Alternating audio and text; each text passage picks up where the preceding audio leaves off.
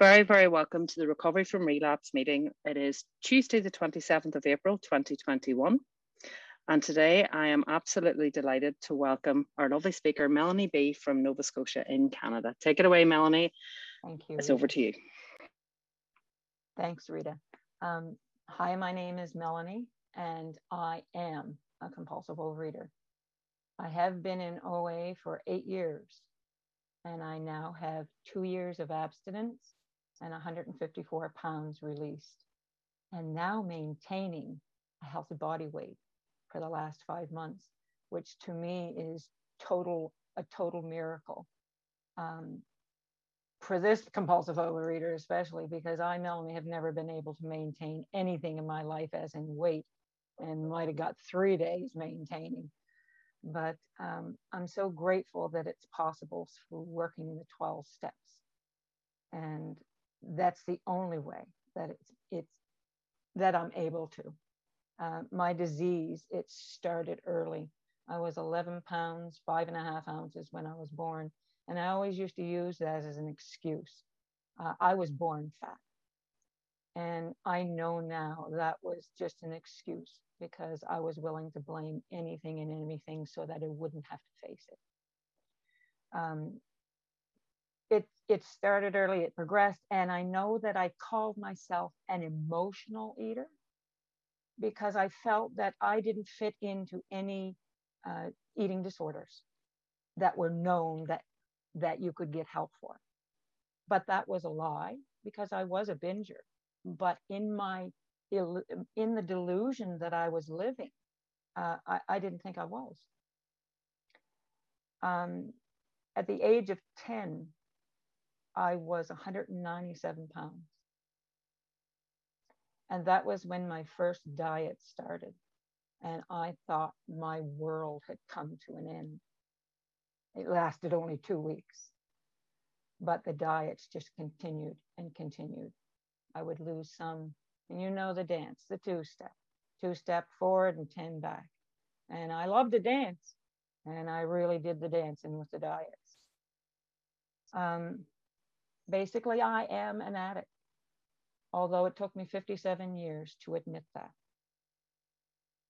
I came to death almost twice. I came almost to death twice, all due to my compulsive overeating. Yet it wasn't enough to knock some sense into me. No, I was living deep in denial. I was stuffing an unfillable hole, and nothing could fill it. The pain that I felt, I needed to stuff it so I wouldn't feel. I hated myself. I craved acceptance from people, but I never felt I did. I thought if I got close enough to anybody, they might see me and hate me too. So I never got close to anybody. Very, very few people. 11 years ago, I had eaten myself to well over 600 pounds. I was on 170 units of insulin. I had high blood pressure.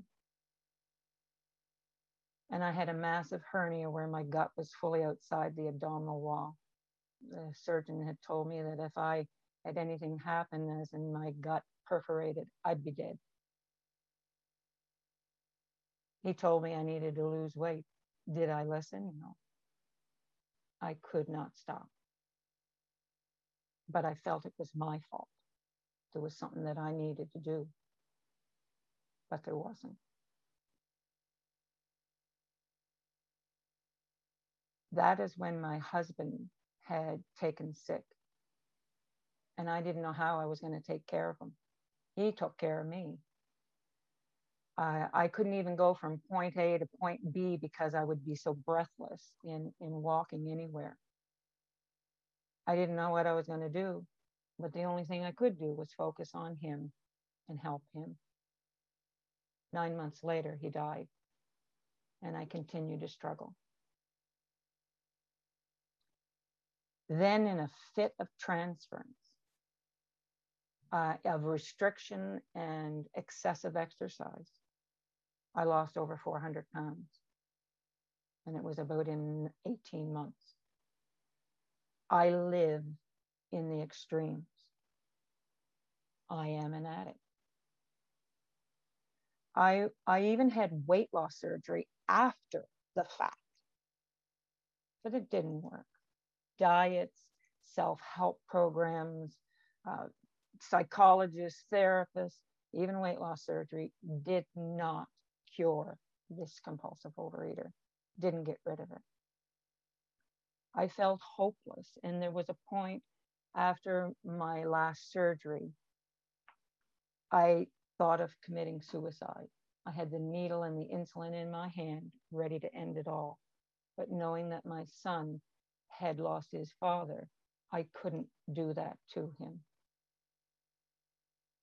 I had spent all my money on food, nothing on the upkeep of my home. And I went into bankruptcy 10 years ago for the sum of $23,000. And that's not to include my husband going at $22,000. I had stayed away from doctors. I stayed away from dentists where my teeth had fractured and rotted out. I would jive needles into my gums when there was abscesses because I wasn't going to no doctor or no dentist. I absorbed the pain. I ate the pain. My life was totally unmanageable. I went to my first face-to-face meeting 8 years ago after a huge binge that drove me to my knees. But I ran after that first meeting. When I heard abstinence, I said, no, man, I should be able to eat a little bit. You know, why shouldn't I be a normal person? But I soon realized that I wasn't normal. I couldn't stop. 4 years ago, I landed in another 12-step group. And in hearing an alcoholic share, man, did it ever resonate with me. When I heard of him surrendering his cravings to his higher power, I thought, man, that's what I need to do. And so I did. And for a very short time, I experienced what I now know is called abstinence. But being stuck on step 4 and all the emotions that it was bringing up, I kept stalling out month after month after month. And I walked away, and food, my master, came into play again. 2 years ago, in seeing a picture of myself, I was shocked. I knew in honesty that I was getting bigger. I had to get into bigger clothes. My clothes were I had to buy bigger clothes. I knew my diabetes was coming back because in all honesty, I was feeling tired and lethargic. And I knew my blood pressure was up because the doctor had told me the last and he said, what's going on? You look like you're gaining weight. I'm taking care of it. I'm taking care of it. Yeah, I was taking care of it because my eating had gotten worse. I was like a wood chipper getting things into my mouth. Nothing was sating the pain that I had. When I seen that picture, I knew I needed to do something. What did I do? I went on a diet. That's the only thing I did know. But it was blown. Did it 2 days in a row. And finally that night when I went to bed, I was in tears. I just couldn't do it anymore. I was beat. I thought back of the things that I read. Page 30 in the big book, it says, I had to fully concede to my innermost self that I am a true compulsive overeater. Now that's the way that I take it when I read the big book. This is the first step in recovery. The delusion that I'm like other people or presently maybe had to be smashed. It was being smashed. It was like the 18-inch block between my head and heart opened up. I surrendered. I knew that I couldn't do it. I had the allergy to the body and a compulsion of the mind. And those two together set me apart. I will never be a normal eater. Never. And I knew that I could never touch my alcoholic foods again. So I knew that I needed to surrender to a higher power to do for me what I couldn't do. And it was immediate steps 1, 2, and 3 when I finally came to that point. It took me 57 years to come to that. Nothing that it's God inspired, because I couldn't control nothing. It was until I finally was beat and desperate. Yes, it took 57 years, but I'm okay with that because God has his plans. My trouble was ego. And I had a lot of it. When I surrendered everything, it was like I was blessed with food neutrality, of which I'm so grateful for. It blew my mind that my higher power could take that. Like, oh my God, 57 years struggling with it, and he took it. He could do anything. And that relationship with him grew. I could trust him. He could do anything. The emotions I felt when they took the food away, it was huge. But I knew I needed to sit with it. I can't react to it. I can't. So I knew in feeling them, I had to name them. And I didn't know what the hell I was feeling. I had stuffed it for so damn long. And so I was able to pinpoint what fear felt and what my body felt like. But I knew in feeling what I was feeling, I needed to get my 4-step done. Someone suggested to me a big book study, and I'm so grateful because it was non-emotional, straight to the point, laid straight out. And I'm grateful for that. First and foremost, I got to know what my character defects were. I seen how my emotions were attached to those defects, how they impacted my life. I seen my part in it, and boy, was that humbling, because I always was blaming everybody else. And I seen what I could do better. Forgiveness of others, forgiveness of myself, and the guilt and the shame lifted. I proceeded to step 5. Admit to God, to myself, and to another human being the exact nature of my wrongs. Oh, for a split second there, I thought, well, if I understand them and God knows about them, why would I have to tell anyone else? There I go. There's the fear that was coming into play. I knew I had to put that fear aside and have courage. What was I afraid of? I was actually afraid to bring my sponsor into my home. My home was in shambles. My plumbing had stopped in the bathroom that we had to shit in a bucket. How was I going to bring my sponsor here? Oh my God. But I knew that I had to face that. And still a part of me was saying, oh, well, we could go to the park or we could this. I said, just do it, Melanie. I got to do this. Go to any lengths. So I knew. I called her up. I said, let's make an appointment. Okay, how about Sunday? And I'll come up to your place. And, okay, sure, that'd be great. I just want you to know. And I told her, and she said, that's okay. Acceptance. Like, wow. She didn't even, wow.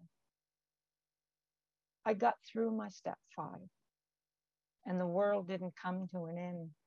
And things that I have never told anyone but God himself and my sponsor.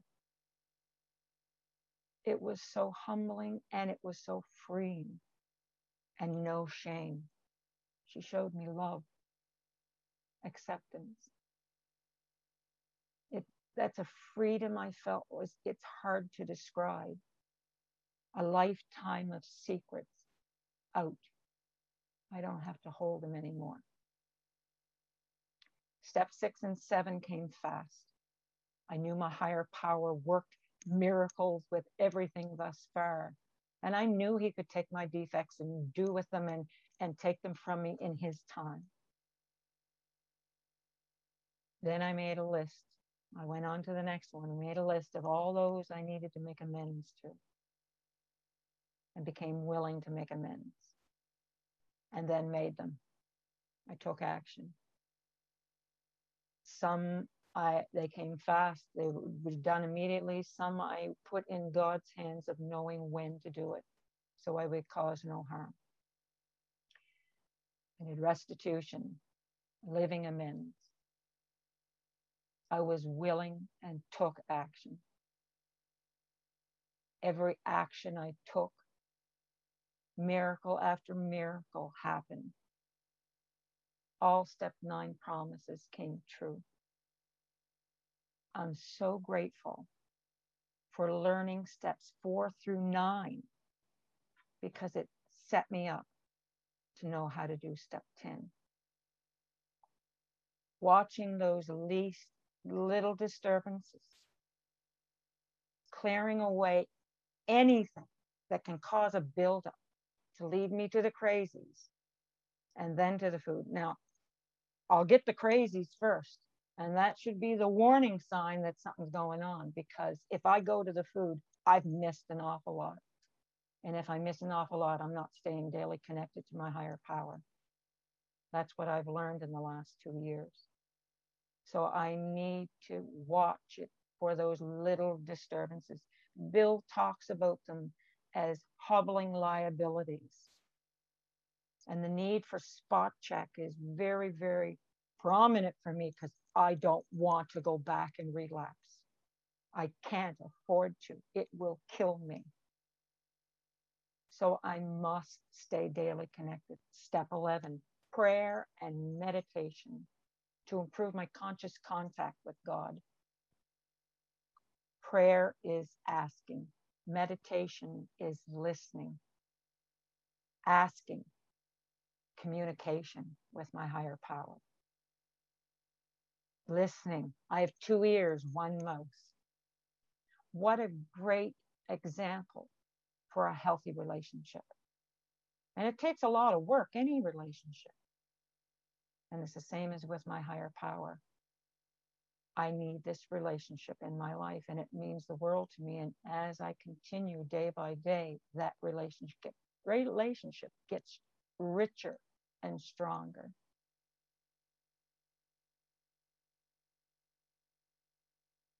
Every uncomfortable thing I faced and took action with was an opportunity for growth. I faced fears, took action.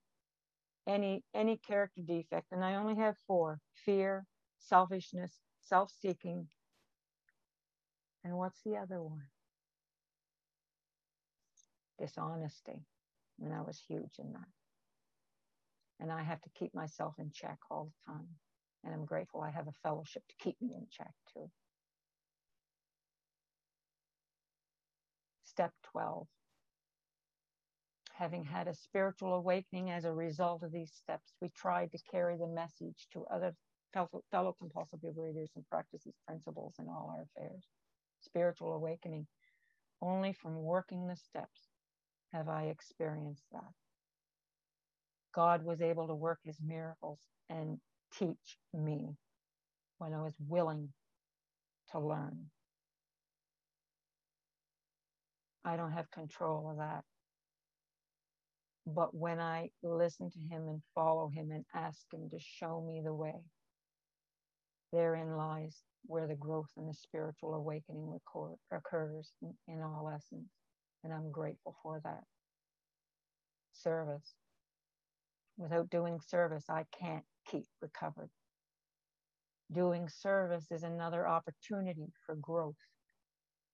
Doing service strengthens my recovery and helps me carry the message. Be that message. I can do service whether in OA or in my regular life. There's no separation there, and I know some do, but there's no separation there for me. My past, my higher power uses as He wills, and I'm ready to serve whenever capacity He chose me. I have a way to live now. I have the 12 steps, and I have a purpose. Trust God, steps 1, 2, 3. Clean house, steps 4 through 9. Tell others, steps 10 through 12. I must go to any lengths for my program. Just the same as when I came into program in learning how to do those 12 steps, I still have to continue with it every day. Go to any lengths. My disease progresses and it never stops. It's waiting for me. So I have to be just as progressive and go to any lengths with my program. I remember when I first heard others talking about working the steps. What the hell are they talking about? I just don't understand. I didn't understand it. I understand it now. I didn't focus on the food. I focused on my program and I recovered. And I continue to grow in recovery. I have a whole pile of ideas in my head that need to be smashed. I'm not perfect. And I think it'll take me a lot of years to get through them, probably the rest of my life. But I'm okay with that because I have a program that keeps me balanced. The other day, I was making a present for my friend for their birthday. I was actually making cinnamon rolls. I'm not sure whether if I was able to mention food. I apologize if not. Okay. And as I was rolling them, and it doesn't bother me in the least at all. I had heard earlier in the week how that my landlord was going to be selling the property. And there was a lot of feelings come up about that. And I started to cry when I thought of it. And I recognized that fear. And I was okay to feel. And I started to smile after I had had my boo-hoo. And I thought, wow, I didn't even think to eat these things that I'm rolling. It never even came into play. I'm able to sit with my feelings and be okay with whatever it is, even when it doesn't feel comfortable. And then I was able to work a 10th step through that. Yes, it's fear that I'm feeling. That wondering about money, the insecurity of money and all those things. I said, you've shown me I don't need to worry about that. He supplies all my needs. And I could have many stories to tell you. Oh my God. I've relied on him for everything. Food was maybe just a fraction of what my problem was. But me, I was the problem. And how I reacted to things. The 12 steps keeps me balanced. My ego, my character defects are on a volume control. I can go way up high or way down low. The extremes. And when I recognize those character defects, and I usually do within my body because I'm grateful that I learned that, I can, oh, that's a character defect. Let's turn that volume down. So the 12 steps keep me in that balance. And I'm grateful for that. And that crashing that perfectionism in me, that happened in working the steps. Because that was my ruin, is in thinking on perfection. There is no perfection at all. I do get into the character defects, but I can wind it back down. I have to stay awake. I have to stay connected. If not, I'll be screaming at the Walmart lady. And that has happened when I have ignored a 10th step. I knew exactly what I had to do. I made amends. And I hate eating crow. I hate eating crow. So I know I need to stay awake and recognize, and so I can clear away that garbage and keep on going.